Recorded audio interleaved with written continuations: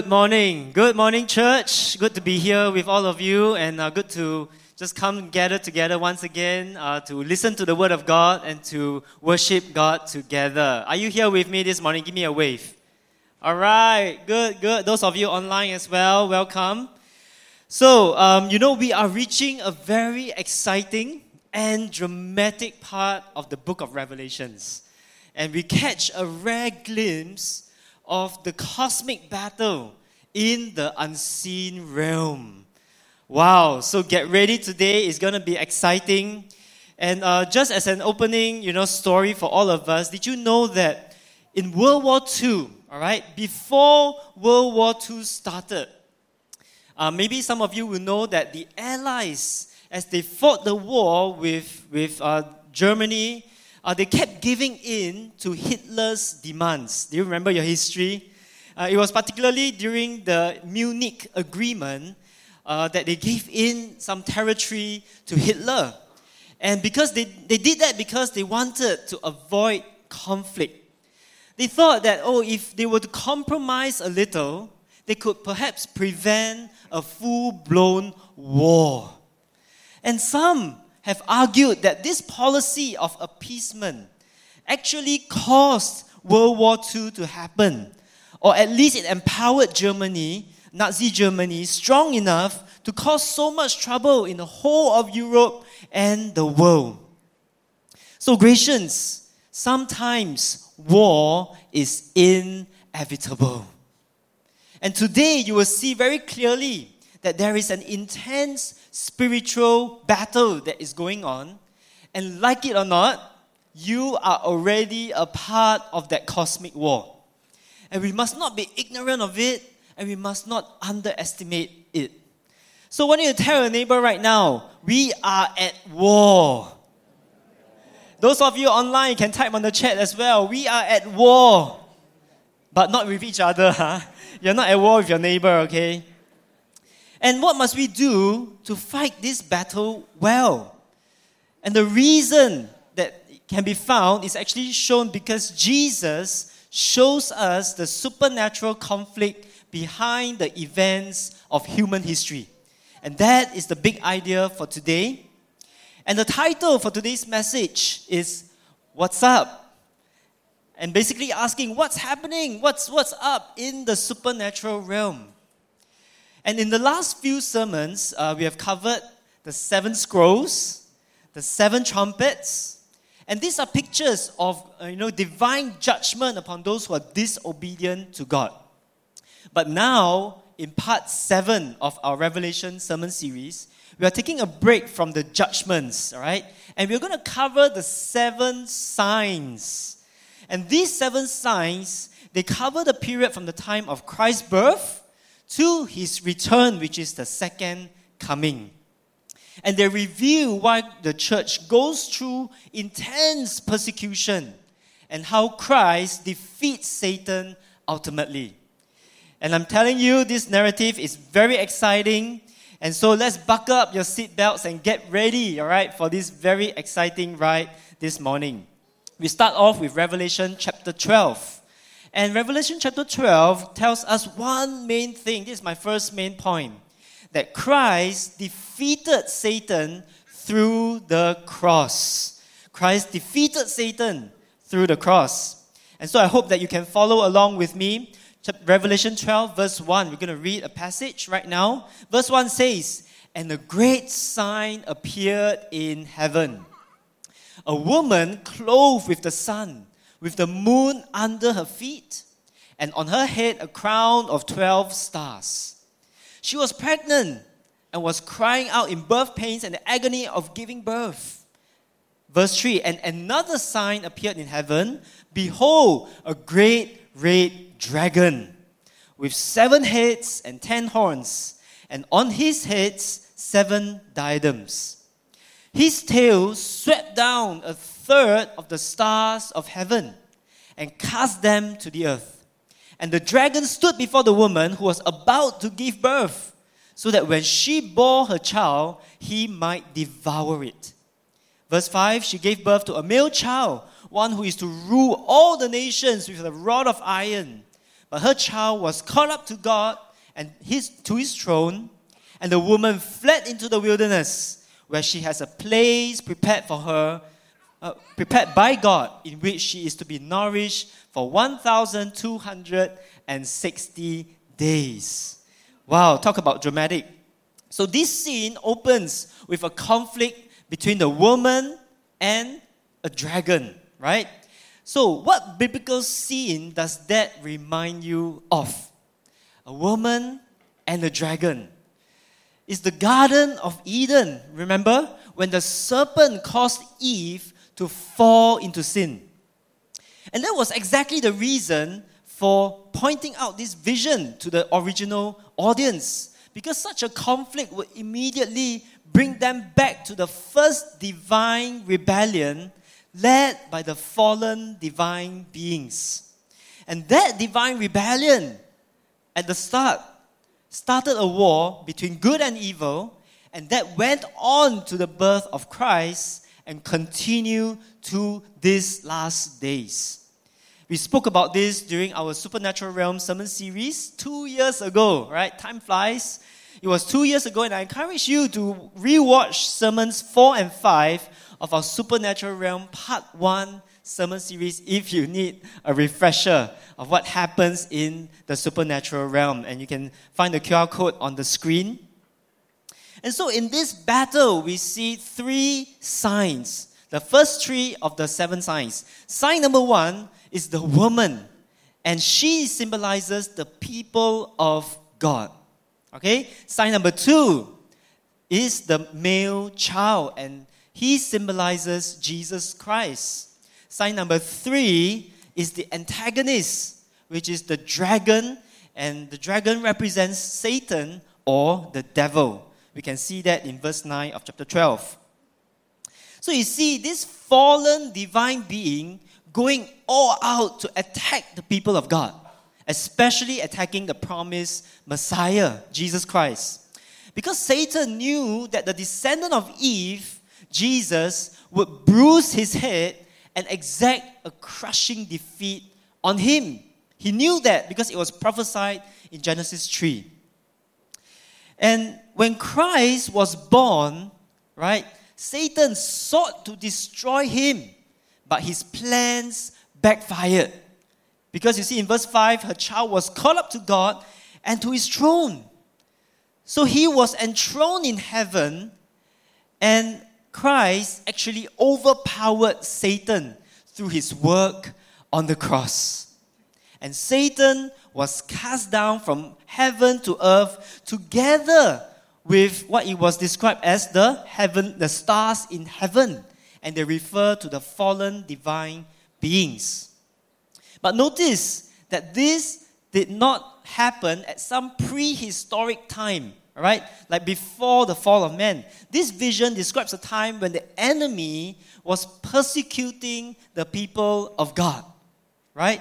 And that was a time Satan lost his place in the heavenly realm. And so as for the woman, she was kept safe in a place prepared by God for a period of 1,260 days.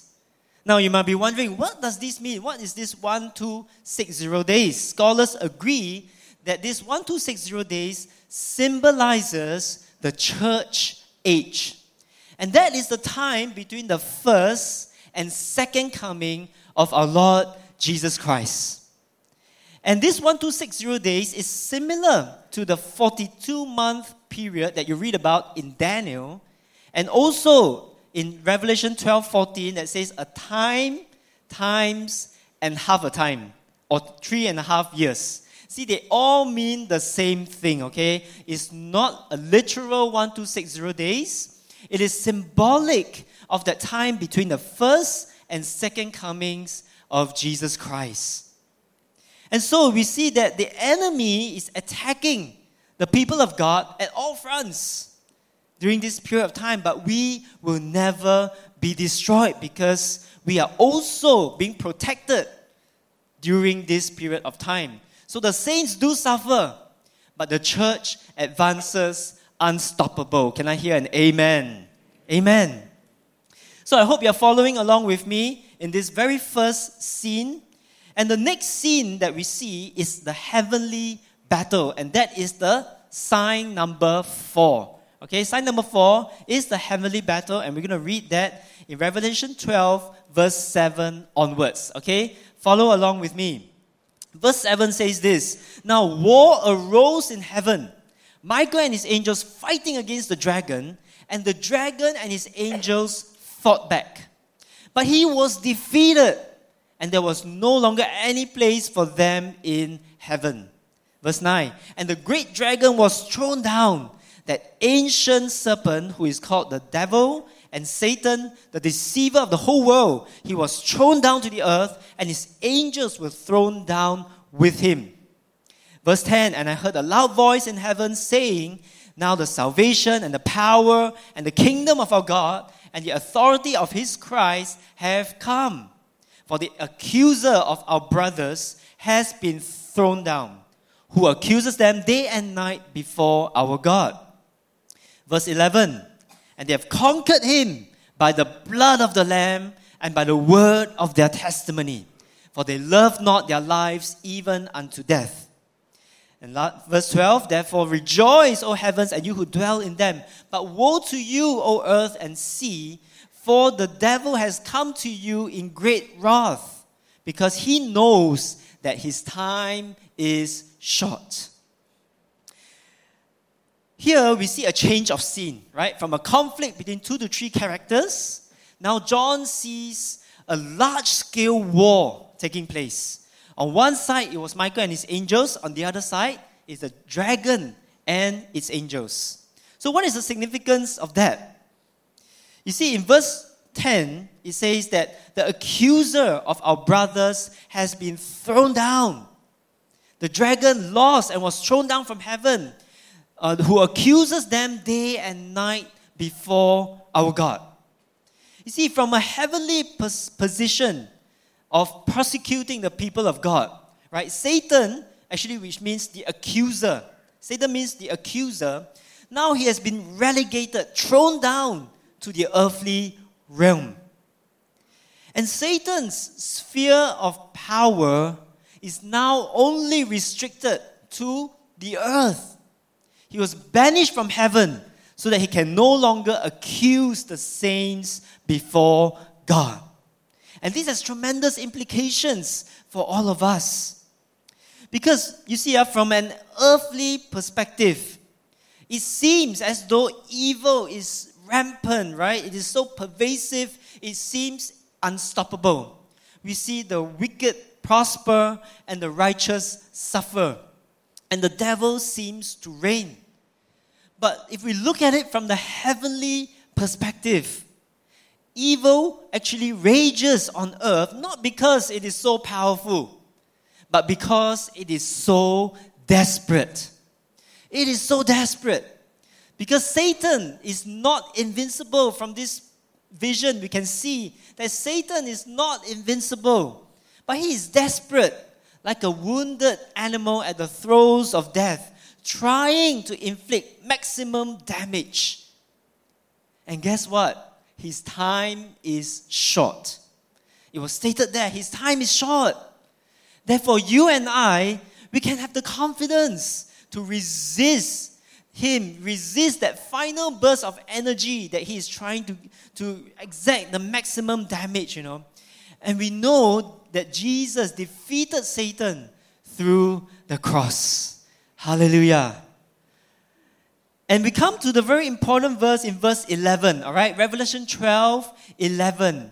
I think let's read this verse together, shall we? Let's read this together. Verse 11 says, And they have conquered him by the blood of the Lamb and by the word of their testimony. For they loved not their lives even unto death. You see, they over here refers to the people of God who have been under Satan's attack. And we, the people of God, have conquered Satan because of Christ's blood shed on the cross and because of the testimony that we give, which is the gospel of Jesus Christ. Amen. So when you tell your neighbor right now, we are conquerors through Christ. We are conquerors through Christ. Those online, type on the chat, we are conquerors. Amen. Believe that. We are conquerors. And in this verse, if you read on, what is the sign of our victory? What is the sign? It says, therefore, they loved not their lives even unto death. And this tells us that the suffering of the saints is actually a sign of their victory. That's counterintuitive, right? The suffering is actually a sign of their victory because it declares that their allegiance is to Christ alone. And they will not compromise even if they had to die. And we also read that in verse 17 of chapter 12.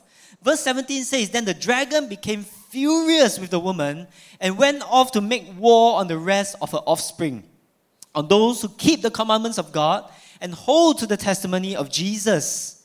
And he stood on the sand of the sea.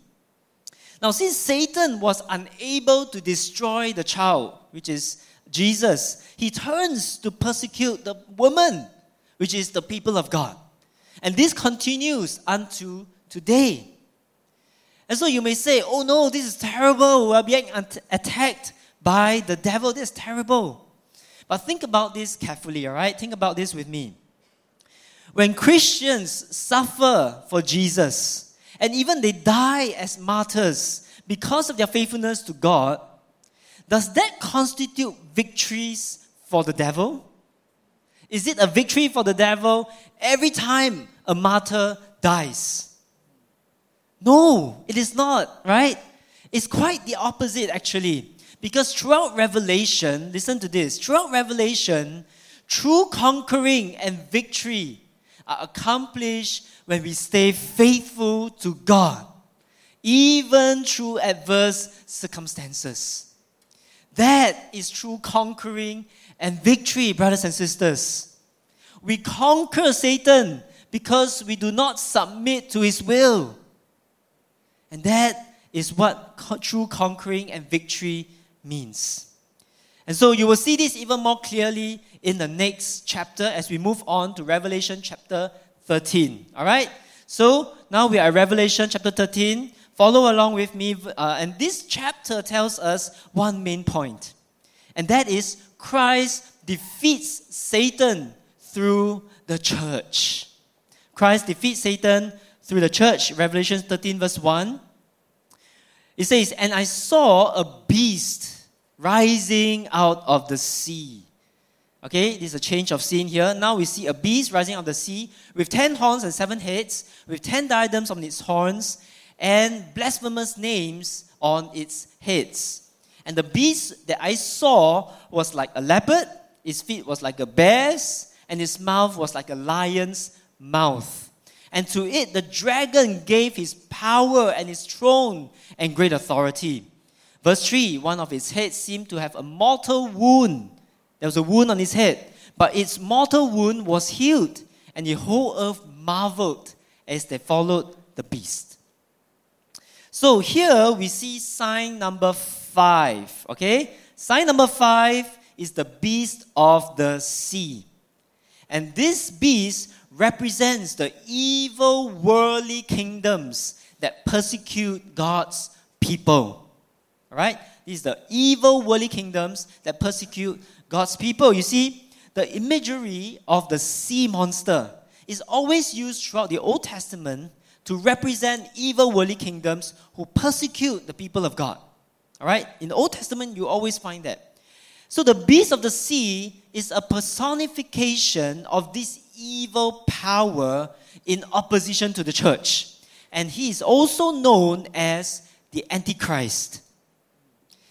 And in John's day, the beast from the sea would have been identified as Rome, because Rome was that power that was always persecuting the church. So we read, in the passage that we just read, the beast was described as a combination of the 4 beasts that you will find in Daniel chapter 7. All right, if you go back and read Daniel 7, there are 4 beasts there. Over here, all of them combined into one. Okay, and that represents extreme ferocity. It was extremely fierce. And on one of his heads, there was a devastating and fatal wound. Although it was a fatal wound, it seemed to have recovered from it. It seemed to, giving the impression that it was invincible. Therefore, many people actually worshipped this beast. And this beast was evil, would blaspheme against God, oppress the saints. And then we see a key verse in this portion.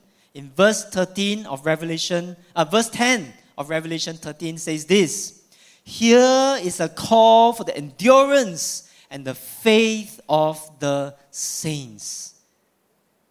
So in face of that, there is a call for endurance and faith of the saints. The beast is powerful, but its power was only limited to what God allowed. And there is a way to defeat him. And what is the way? And that is for the saints to endure. Everybody say endure. Everybody say be faithful. Yes, to endure and be faithful to Jesus. And that is how we enforce Christ's victory. That is how the church can defeat Satan, by enduring and being faithful. So that's the first beast, okay? Are you following? All right, you're following, right? First beast. Now the second beast that we see is found in verse 11 of chapter 13. Verse 11 says this: "Then I saw another beast rising out of the earth. It had 2 horns like a lamb. It spoke like a dragon. It exercises all the authority of the first beast in its presence and makes the earth and its inhabitants worship the first beast, whose mortal wound was healed." Verse 13, it performs great signs, even making fire come down from heaven to earth in front of people. Also, it causes all, both small and great, both rich and poor, both free and slave, to be marked on the right hand or the forehead, so that no one can buy or sell unless he has the mark, that is the name of the beast or the number of its name. And then comes probably the most controversial verse in the book of Revelation, okay? Let's look at verse 18. "This calls for wisdom. Let the one who has understanding calculate the number of the beast, for it is the number of a man, and his number is 666. Okay, so here we see sign number 6, all right? And this is the beast of the earth. And what does this beast represent? It represents false religious and economic systems that mislead nations to idolatry. All right? That is the beast of the earth. False religious and economic systems that mislead nations to idolatry. And this beast was equally powerful with the first beast. It was performing great signs and miracles, even making fire come down from heaven like Elijah did. And this beast represents the false prophet in persuading and coercing people to worship the first beast, that is the Antichrist. And so, how will it do that? All right? How will it coerce people to idolatry? Primarily by economic pressure. If you do not have this particular mark that it was stated here, you cannot buy or sell. That's the economic pressure that's going to be placed on the people if they do not worship the first beast. And so the question is, what is this mark? What is this mark? Is it some microchip that you insert into your right hand and your forehead? Or, is it the vaccine? What is this mark? So this was not, if you notice, this was not the first time that a mark or a seal was mentioned. It's not the first time, all right? If you have been paying attention, you will know. It's not the first time it was mentioned, and it was mentioned a few sermons ago, as well as last week.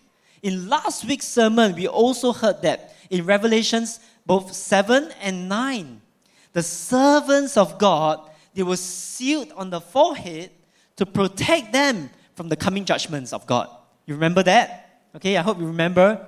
And so it is almost certain that the mark of Revelation 13 was meant to be contrasted against the seal that marked the saints in Revelation 7 and 9. It's supposed to be contrasted against that.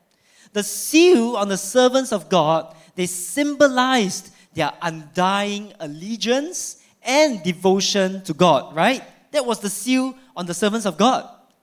So therefore, how do we interpret the mark of the beast?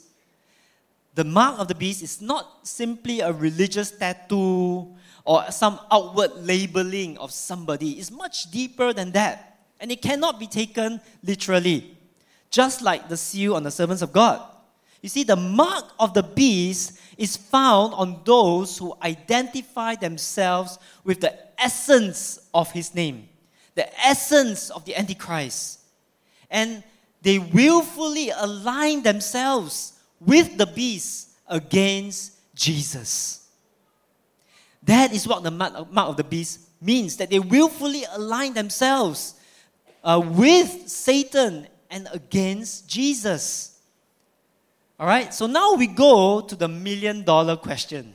Right, the $1 million question. What is this 666? And we see that in verse 18. Let's read this again. This calls for wisdom. Let the one who has understanding calculate the number of the beast, for it is the number of a man, and his number is 666. And some have tried to calculate the number corresponding to the names of different characters and found them to be equal 666. All right, it's characters like Nero Caesar, like Domitian, like Hitler, and many others. All of them, they can calculate them, and the number is 666. But you understand, right? It is extremely difficult to determine the name based on a number. And since there are many different combinations that can actually yield the same total number, isn't it? So I give you an example. I went to this calculator, online calculator, right? You can calculate the number of a name. You just type in there, and I was just playing around with it. It's quite fun. You can try that on your own. So I calculated my name. Wow, scary, right? So I calculated my name, and I typed in. I had to try a few different combinations, So I type out Pastor with PS. Okay, not the full spelling. PS, Peter, L. And guess what the total is? 666, to my horror. Oh no. It's 666. But I'm not the beast, okay? I'm not the beast, I can assure you that, okay? So, there can be many different combinations that can yield the same total number, right? And there is no evidence of any other number in the book being used in such a way. There's no other number being used in that way. And all the numbers have figurative significance to them. And they symbolize some spiritual reality. And so, instead of, trying to calculate who it is, we try to relate the vision of the beast to its first century context. What is the context? Probably the best solution is to interpret the number generally as the number of imperfection. It's a number of imperfection. You see, 666 is a number that falls short of perfection, which is the number of 7, right? It falls short of 7. And so 666 represents failure upon failure upon failure. The demonic trinity of imperfection. That is a proper way to interpret this number 666. It is symbolic of the beast's continuing failure to accomplish his purposes. Therefore, it's not someone who walks around, with 666 tattooed on their head or on their hand. It's not the vaccine, but it's someone who pledges their allegiance to the imperfect Trinity, the Trinity of imperfection. And so with such vivid imagery, the contrast is very clear, isn't it?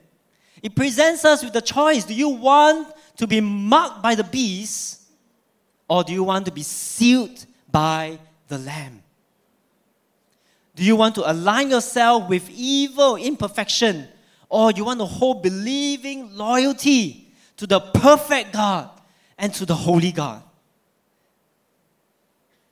So I think that the choice is clear. And we, the church, we must pledge allegiance to God. And we live out Christ's victory over Satan by pledging our allegiance to God. Everybody say amen. Amen. And so we have covered 6 signs. And the 7th one is actually found in Revelation 15 onwards. Okay, that's a 7th sign. And the 7th sign is the 7 angels with the 7 plagues. I'm not going to be covering this in today's message because it will be covered in the next sermon. So you can look forward to that, okay? The 7th sign. But I will close today's message with 2 very important applications for all of us. All right? What does this mean for all of us right now in light of that supernatural conflict that is happening? The first application that we can take home today, all right? Take the mark of the Lamb by being fully committed to Christ. Take the mark of the Lamb by being fully committed to Christ. You see, no one can remain uncommitted in the conflict between God and evil. Nobody can. Either one bears the mark and the name of the beast, or one bears the seal and the name of God and the Lamb. There is no third option. Okay? But going deeper than that, it's not just about choosing a side. Okay, I just want to choose a side. But it's about full commitment and devotion to the correct side. It's full commitment and full devotion. As all of you would know, there's a war that's happening right now. And when Israel declared war on Hamas about a week ago, right? Israel actually called up 360,000 of their reservists to join in this conflict, to respond to this conflict. Now, I've gone through my national service, and I think many of you here, guys, you have gone through a national service as well. You will know what it means to go for reservists. You will know what it means to go to be enlisted into the army of God, into the army of the nation, not God. To the national service, you know what it means, right? And so how many of you look forward to, wow, I want to go back for my reservist training? How many of you look forward to that? Not many, right? Not many, okay? And I was in my reservist unit as well. My friends would be like, oh, I don't want to receive that letter from the government, okay? The commitment level is relatively low, I must say, all right? And perhaps because it caused disruption to our family schedules, our work schedules, it's inconvenient. But I was so moved when I read this article on BBC, all right? And this article states that thousands of reservists flock to join Israel's fight in the war. They flock to join. They did not dread that phone call or that letter, but they were waiting impatiently to be mobilized into Israel's army. And you can see the article on the screen. This 24-year-old man, he was a reservist. He instantly gave up his plans to return to the US. He was supposed to go back to the US. But the article states that he started packing his underwear and socks, itching to be called up to the army. And some were even exempted, they were exempted from the reservists, but they put on the uniform and they will go to the bus terminal hoping to be given a chance to fight for their nation. And an Israeli taxi driver as well, he said this, even if I was exempt, I would still go. I want to go for me and for my country, but I have 2 young children and I am scared. You see, they realized that the battle is real and they were fully committed. They were willing to lay their lives down for their families, for their nation. So church, if only we knew what was at stake in the battle that's going on right now. It may be scary and it will cost us something, but if we only sense the urgency to come and to fight this spiritual battle for our families, for our neighbors, for Christ, if we can sense that urgency, I think we will all be fully committed to God and to take every opportunity to obey what God has called us to do. Even if it's inconvenient, even if it disrupts our schedule, isn't it? And so, to bear the mark of the Lamb, you must be fully committed to Christ. That is what it means to bear the mark of the Lamb. And what are some characteristics of those who are fully committed? We have read about them in verse 11 of chapter 12. They love not their lives even unto death. And verse 17, they keep the commandments of God and hold to the testimony of Jesus. And in verse 14, 4-5, it is these who follow the Lamb wherever he goes. In their mouth no lie was found, for they are blameless. So choose to be a committed, fully committed follower of Jesus. Application number 2. We can triumph in spiritual warfare through your testimony. Through your testimony. You're reminded of the big idea for today. Jesus shows us the supernatural conflict behind the events of human history. He showed us that supernatural conflict so that we can understand that our life on earth matters. It matters how we live. And so we overcome the enemy through the blood of Christ and through our testimony, isn't it? We read about that. It is the gospel of Christ and how we live it out. That is our testimony. And this is one of the keys to victory in spiritual warfare. And I want all of us to catch this very carefully. You see, we need to discern the ways of the world that are at work and choose to live the opposite and Christ-like way. Discern the ways of the world that are at work and choose to live the opposite and Christ-like way. You see, when people around us are self-centered and self-absorbed, what do? We choose to be selfless, to be generous, and to serve others. We live the opposite and Christ-like way. When the world around us, there's infidelity and lust, what do? We fight and we engage in that battle by living lives of extraordinary purity, sexual purity, and make sure that our marriages are as strong as it can be. If there's idolatry in your family or in your neighborhood, don't just pray against it, but worship Jesus even more passionately and make sure there are no idols. Nothing can take the place of God in your life. So remember that the enemy has already been cast down from heaven. He's desperate. And that Christ defeated Satan through the cross. And Christ defeats Satan through the church. Church, we have the power to resist him. And do it through your Christ-like testimony. Live in contrast to worldly values. And so I want to take this time right now to allow us to respond to today's message. I think that there's so much that we can respond right now. Shall we just bow our heads and allow the Lord to just speak to all of us right now? Hallelujah.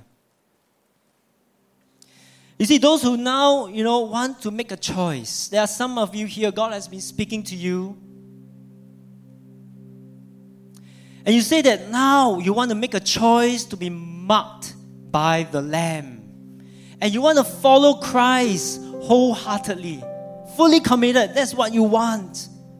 It's not about convenience. You don't want to be like that reluctant reservist soldier. But you want to be fully committed and say, yes, Lord, count me in. If that is you and you say, I want to be marked by the Lamb, I want to be fully committed to Christ, why don't you raise your hand to the Lord right now? Thank you. I see those hands all over this place. Yes, thank you. Wherever you are, just raise your hand and respond to the Lord. God sees your hand as an indication of your desire to be fully committed to Him. Thank you. Thank you for all those hands. You may put them down. There's another group of us here and you say, I want to triumph in spiritual battle by living out the gospel. Maybe you see many things around you that are not supposed to be. You see dishonesty, you see self-centeredness all around you and say, God, I want to live the opposite and Christ-like way. If that is you and you want to fight this battle, raise your hand to the Lord and say, yes, God, I want to live, thank you for those hands. I want to live a life of integrity and purity and exclusive worship to Jesus. If that is you, raise your hand to the Lord. Thank you, thank you. I see all those hands. Thank you. Shall we stand right now? Let's stand right now. Hallelujah. And let me pray for us. Heavenly Father God, I want to thank you for every single one of those hands that were lifted. Lord, they're responding to your word, oh God. And they want to be fully committed to you. They want to be marked by the Lamb. And they want to follow you, Lord. They want to be counted for you, oh God. Lord, would you strengthen each one of us and help us to follow you wholeheartedly. And Lord, for those of us who know we need to engage in this battle by living in Christ-like, we're living out our Christ-like testimony. Father, you give us strength, oh Lord, to do that. That we will engage in this battle and we will enforce your victory through our testimony of Jesus Christ. Hallelujah. Hallelujah. And right now, I want to give us a chance to respond. You may come to the altar as the Lord leads you, as we sing this next song. Come and respond to the Lord. Come, we want to pray for you and we want to just minister to you. As we sing this worship song, you may come. Hallelujah, Jesus. So lead me on deeper, deeper with you. Thank you, Lord. Here I surrender to you, I will yield. With all I am, I'll give.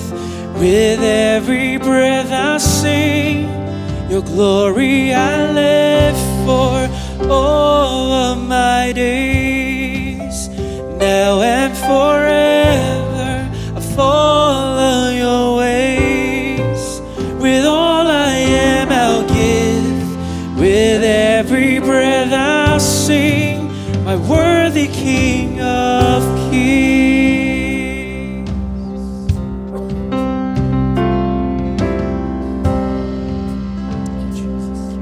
For the different ones of us who are here in this place, you say, God, I want to make that commitment for you today.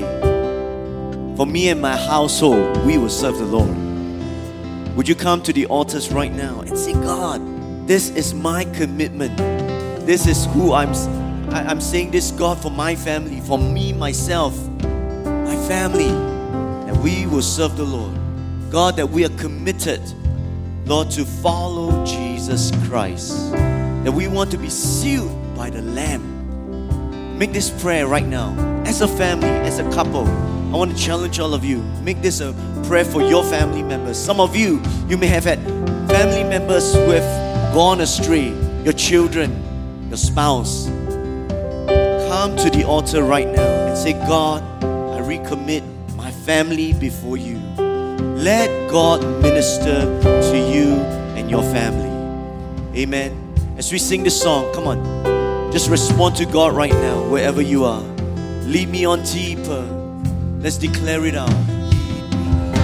Deeper, deeper with you. Those of you who need prayer, come to the altar right now. There is no condemnation in Jesus Christ. With all I am, I'll give.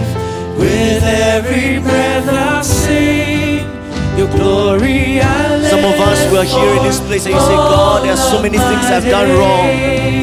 It doesn't matter. All it takes is one step back to Jesus right now. This is the moment. There is no shame, no condemnation, but we are all in the body of Christ. Come on. Let's declare it again. Lead me on deeper. Lead me on deeper. Lord, this is our cry. I surrender all to you, God. With all I am, I give it all to you. With every breath I sing, your glory I live for. This is my prayer. This is my cry.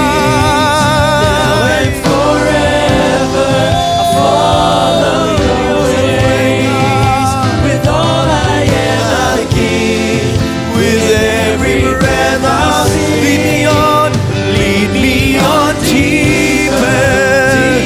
make this a prayer right now. Wherever you are, let God minister to you. There is no condemnation in the name of Jesus. I come against the guilt. I come against the condemnation in the name of Jesus. That which the enemy will try to steal, kill, and destroy. I release the life of Christ upon you right now in the name of Jesus. In the name of Jesus. Oh, I come against a lie that says you cannot come back to Christ. I come against a lie in the name of Jesus. Oh, lead me on, lead me on. Oh, thank you, Jesus. Lead me on deeper, deeper. Oh, we worship you, God. Come on, wherever you are, just respond to the Lord. Respond to the Lord. Let this be a place where chains will be broken. Let this be a place where chains will be broken. I come against the bondage in the name of Jesus. That God will release you. That God will bring the freedom upon your life. In the name of Jesus. Thank you, Jesus. With every breath I'll sing, a worthy King of Kings. With every head bowed, every eye closed in this place. Every head bowed, every eye closed. There are some parents of us here. You may be an uncle, an auntie, and you know that there are some of your children, your niece, your nephew, or your spouse, that they've gone away from the Lord. And today you want to stand in proxy for them. I'm just going to ask you, every head bowed, every eye closed in this place. Not here to embarrass anybody. Or would you just raise your hands and say, God, I surrender them to you. I surrender them to you. God knows the pain. God knows the struggle you've been going through. And God is saying to you, I am in control. I have never forgotten them. Father, in the name of Jesus, I pray for every hand raised as they stand in proxy for the family members, the children. Lord, may your hand reach out to them right now in the name of Jesus. May your love reach out to them in the name of Jesus. God, I pray for your assurance to the hearts of these hands that are raised, that God, you have never forgotten their family members. That God, their cry that as for me and my household, we will serve the Lord, that will come to pass. And Father, in the name of Jesus, Lord, as we begin to see different ones, the prodigals coming back to a saving knowledge of Jesus, Lord, we can stand celebrating again as a family, saying, God, thank you. Thank you. Right now, all across this place, let it be a prophetic cry to you in your heart right now. Begin to thank God. Begin to thank God right now, wherever you are. Thank God for their salvation, their rededication. I want you to begin to thank God right now. Begin to thank God that they will turn back to Christ. I want you to begin to say, God, I release them to you. God, I release them to you. God, I release my children, my nephew, my niece, my spouse, my family members to you. God, knowing you have reached out to them and they will come back. They will come back in the name of Jesus. So Father, we thank you. We thank you because God, your people here are standing in prayer for their loved ones. We are one in the family of Christ. So Father, I thank you. I bless your people. And I know that God, there's going to be so many testimonies that will come forth in the days to come.